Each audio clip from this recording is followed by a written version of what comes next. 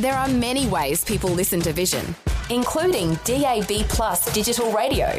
If you're in Greater Sydney, Melbourne or Brisbane and have a digital radio receiver in your car or home, you'll find Vision Christian Radio on the station list. If you're visiting one of these cities and hiring a car, there's a good chance it will have a DAB receiver, and you'll be able to enjoy Vision with exceptional sound quality while you drive around. If you don't already own a DAB receiver, you'll find many models, including clock radios, at electronic retailers for under $100. To find out more about Vision on digital radio and whether you're within the broadcast footprint, see vision.org.au/DAB. However, and wherever you listen to Vision, you can be sure that the announcers, programs and music will help you look to God daily. Audio on demand from Vision Christian Media. Welcome to On The Rock, God's unchanging word for changing times, with Dr. Camille Majdali, Director of Teach All Nations, Melbourne, Australia. Dr. Camille lived and studied in the Middle East, served as a principal of a leading Bible college, and now travels the world teaching God's Word. He has an extraordinary knowledge of the Bible and a dynamic ability to make God's truth come alive in a real, practical way.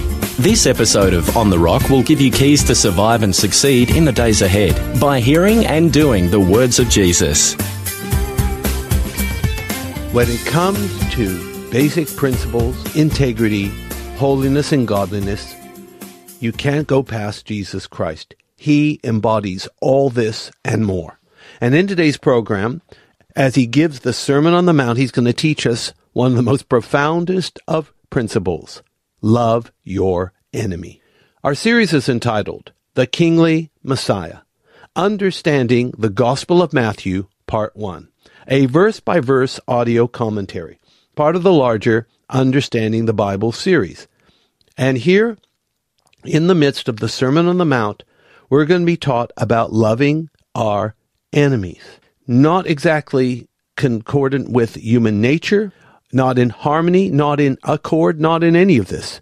But we're not talking about fallen human nature. We're talking about God and his standards. And that only through partnering with God, by faith, by full surrender, by being filled with the Holy Spirit, can we fulfill God's righteous requirements. And Jesus really lays it out thick and fast. Amazing, because this sermon is so beloved, even among non-Christians. And yet, when you actually look at it carefully, your jaw wants to drop at some of the things Jesus says, because it's so contrary to our fallen human nature. I want to give you an example here. In verse 44 of Matthew chapter 5, Jesus says, "Love your enemies, bless them that curse you, do good to them that hate you, and pray for them which despitefully use you and persecute you." Where do you even begin with something like that? Loving your enemies, blessing people that curse you, being good and kind to those that hate you, praying for them that use you terribly and persecute you.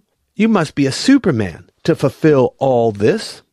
Well, in a sense, yes, you have to be a Superman, or really you have to have supernatural strength and a Superman living within your life. Well, that's exactly what Christ does for us. He comes and dwells in us, so that his pristine purity and his power and his holiness, all these things and more, reside in our lives. And so that when God looks at us, and remember, God has X-ray vision, he sees the heart. He doesn't see us. He sees his son, Jesus, and all the wonderful things that Jesus represents living inside. The Apostle Paul put it so well in Galatians chapter 2, verse 20. "It's no longer I that lives, but Christ that lives in me. And the life that I now live, I live by the faith of the Son of God who loved me and gave himself for me." So we are going to look at this issue of the Sermon on the Mount and loving our enemies. There is a very compelling reason why to do it. It's actually the best thing you can do for others and for yourself, to do exactly how Jesus put it. Now, as we explore this topic, remember that Jesus is turning love, or at least the worldly notion of love, upon its head. Because this is not Hollywood-style love. It is not worldly love. It's not just mere human love. It's God's love. And we're going to learn the importance also of doing things because God is our Heavenly Father. And we'll learn that like our Father does in heaven, we should do the same. Because whatever you do is a reflection of who is your Father. When people lie and steal and destroy and all that, they're basically emulating Satan. Satan, in that sense, becomes the Father. But when you do what is good and righteous, holy and right, then it is illustrating that God is your Father. Then Jesus gets really practical. He talks about if you only love those that love you, or if you only salute those that salute you. Remember, and we'll talk about this some more, sometimes in church circles, there are well-entrenched cliques where people just gather around each other. They are exclusive. They are leaving others out. And it's really bad. It happens. It's part of immaturity and carnality, to be perfectly honest.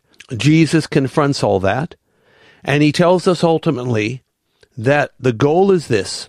We are to be perfect as our Heavenly Father is perfect. All this and more we'll look at in detail after we read God's Word. Now it's time to read the whole section of Matthew 5, verses 43 to 48. Our lesson is called Sermon on the Mount, Love Your Enemy. And the reference, once again, Matthew chapter 5, verses 43 to 48. This is the word of the Lord. Ye have heard that it hath been said, Thou shalt love thy neighbor, and hate thine enemy. But I say unto you, love your enemies. Bless them that curse you. Do good to them that hate you. And pray for them which despitefully use you and persecute you, that ye may be children of your Father which is in heaven. For he maketh his sun to rise on the evil and on the good, and sendeth rain on the just and on the unjust. For if ye love them which love you, what reward have ye? Do not even the publicans the same? And if ye salute your brethren only, what do you do more than others? Do not even the publicans so? Be ye therefore perfect, even as your Father which is in heaven is perfect. Our reading is from Matthew chapter 5, verses 43 to 48. Our lesson is called Sermon on the Mount, Love Your Enemy. Are you ready for some wonderful truths here from the very lips of Jesus himself? The Lord continues to give lofty principles from the Sermon on the Mount. The words are stunningly beautiful, and so are the sentiments. In fact, they're not just beautiful sentiments, they're godly sentiments. But the fact is that the standard that Jesus is presenting us is alpine high. In fact, even more than alpine high. They are heavenly high. Only by the grace of God can we even hope to fulfill Christ's timeless counsel. So it begins with this phrase.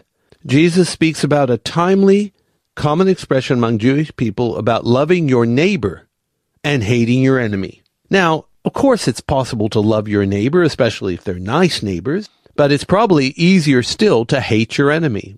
Enemies are amazingly easy to hate, to loathe, and all the rest. This is basically the normal human condition. Now, I said it was possibly commonly used among the ancient Jewish people, this phrase, love your neighbor and hate your enemy, but there is no explicit verse in the Old Testament telling us to do that. Jesus, of course, takes a common verbal expression and he turns love on its head. In Matthew chapter 5, verse 44, Jesus shows a new, different, and higher way to love. It all comes on the banner of God's kind of love, using the famous Greek word agape.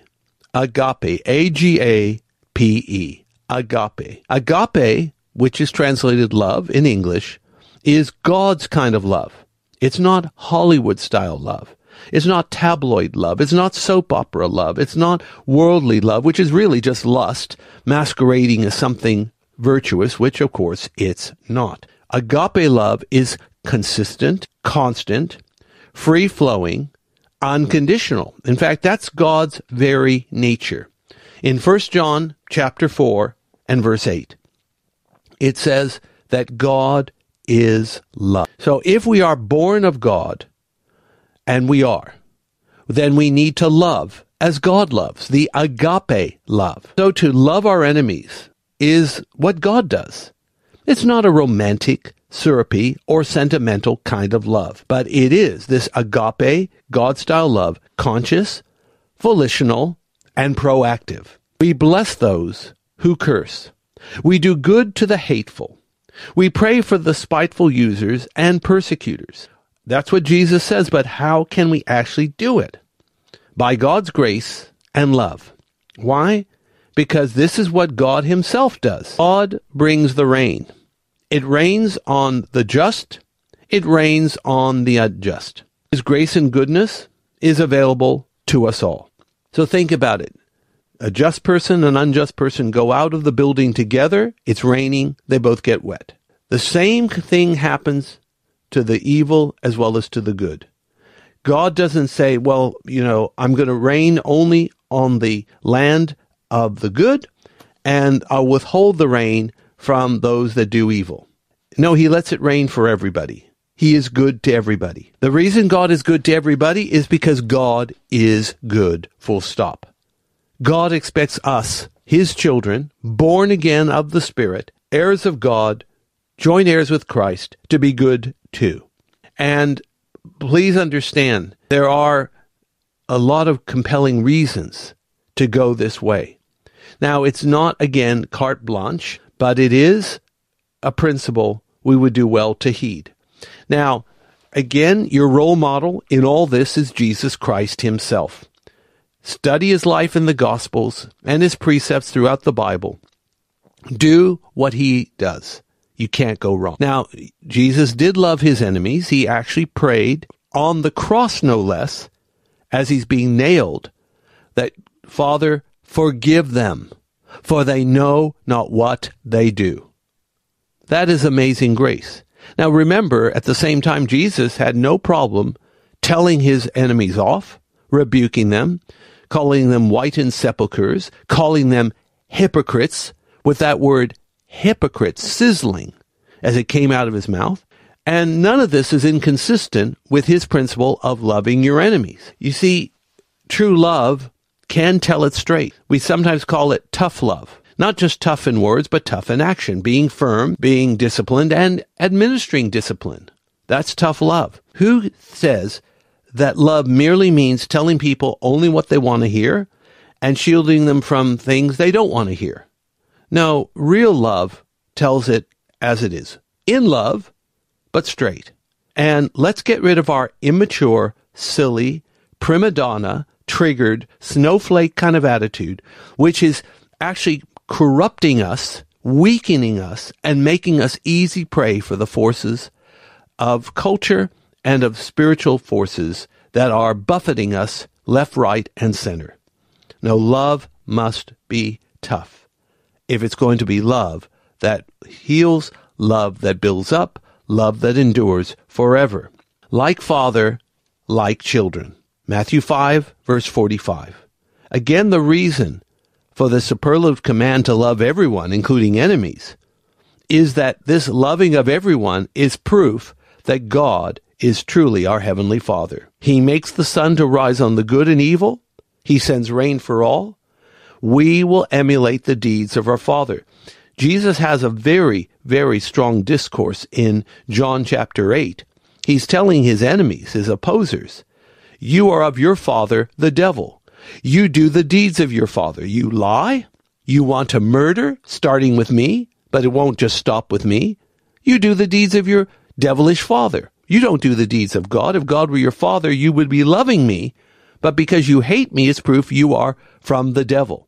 And he's speaking this to the religious establishment of his day. These are not people that look devilish, certainly not on the outside. But their deeds convey something otherwise. And then there's human love. Matthew 5:46. Mere human love loves the lovely, the loved, and the ones we care about and get along with. But the problem with that, it's normal, it's wonderful to love people, and it's wonderful to enjoy the love of lovely people and people who bless us and people who care about us. Nothing wrong with that, but remember, even sinners can do that. Sinners can love those who love them. There's nothing to be commended in that. Expect no credit for being good to those that are good, and kind to only those that are kind to you, and friendly to those that are friendly. You're not going to get a pat on the head. That's really great. You were friendly to that person who's already friendly to you and to everyone else. Show some godliness and leadership by enlarging your circle to include those that are difficult, nasty, mean, unlovely, and those who treat you as an enemy. This is a great litmus test of whether God is your Father or not. Now, of course, we don't want to go ridiculous and crazy over this, but we are good and friendly and decent and principled with everyone, whether we know them or not, whether we're close to them or not, whether they organically love us or not. It's all the same. And then in Matthew 5:47, saluting your friends only. Here's the same principle. If you're only friendly, good and loving to those that do the same to you, you're in plenty of bad company. Publicans, sinners, Pharisees are friendly, loving, and good to their friends. Now, in church life, it is important that we bust the cliques. A clique is a well-entrenched group of people who cleave to themselves and have no room for anyone else. They exclude, they leave people left alone, and they are not friendly. Or they refrain from being friendly to others, including visitors to the church. Now, just because your church has marvelous music and powerful preaching does not mean people will return after paying a visit. People definitely won't return if they're made to feel unwelcome, even despite the other positives. Let's break out of our social cocoons and salute everyone, greet everyone, be warm to everyone, not just to our friends, because that's how God is. And if God is our Father, we will walk in his footsteps. To be like your heavenly Father, practice Matthew 5:44. Love your enemies. Be good to everyone, not just those that are good to you. Our final verse, Matthew 5:48. Here is the standard to live by. Be perfect, which in Greek is teleos. Teleos, T-E-L-I-O-S. Teleos. Be perfect or teleos, meaning complete, perfect, reaching a desired goal. God's plan for you will be perfected or teleos when you put his standards above all other standards. So our lesson is called Sermon on the Mount, Love Your Enemy. What is our lesson for life? Lesson for life is the wonderful precepts of the Sermon on the Mount can only be fulfilled by the grace of God and the empowerment of the Holy Spirit. Remember to visit us at our Facebook page, Teach All Nations, Education, and thank you for liking our page. Also go to our homepage at tan.org.au. That's tan.org.au. And subscribe to the free monthly Issachar Teaching e-letter. We want to help you to become future ready by giving you value-added content from the Bible, victorious living, and current events in the light of God's Word. Let's pray. We thank you, Heavenly Father, through Jesus. He taught us to love our enemies, and he did love his enemies, even though he told them straight, even though he rebuked them, even though maybe at times it looked like he insulted them. But the love was always there. And we need to do the same. Let's not get a one-dimensional view of this command. Let us see it in its full flower as we walk in the Holy Spirit. In Jesus' mighty name, amen. Today's On The Rock was brought to you by Teach All Nations. If you would like more information about this ministry, to download podcasts, view our online store, attend special events, sign up for our teaching newsletter, make a donation to support this ministry, or to invite Dr. Camille to speak, log on to www.tan.org.au or write to us at Post Office Box 493, Mount Waverley 3149. Thanks for taking time to listen to this audio on demand from Vision Christian Media. To find out more about us, go to vision.org.au.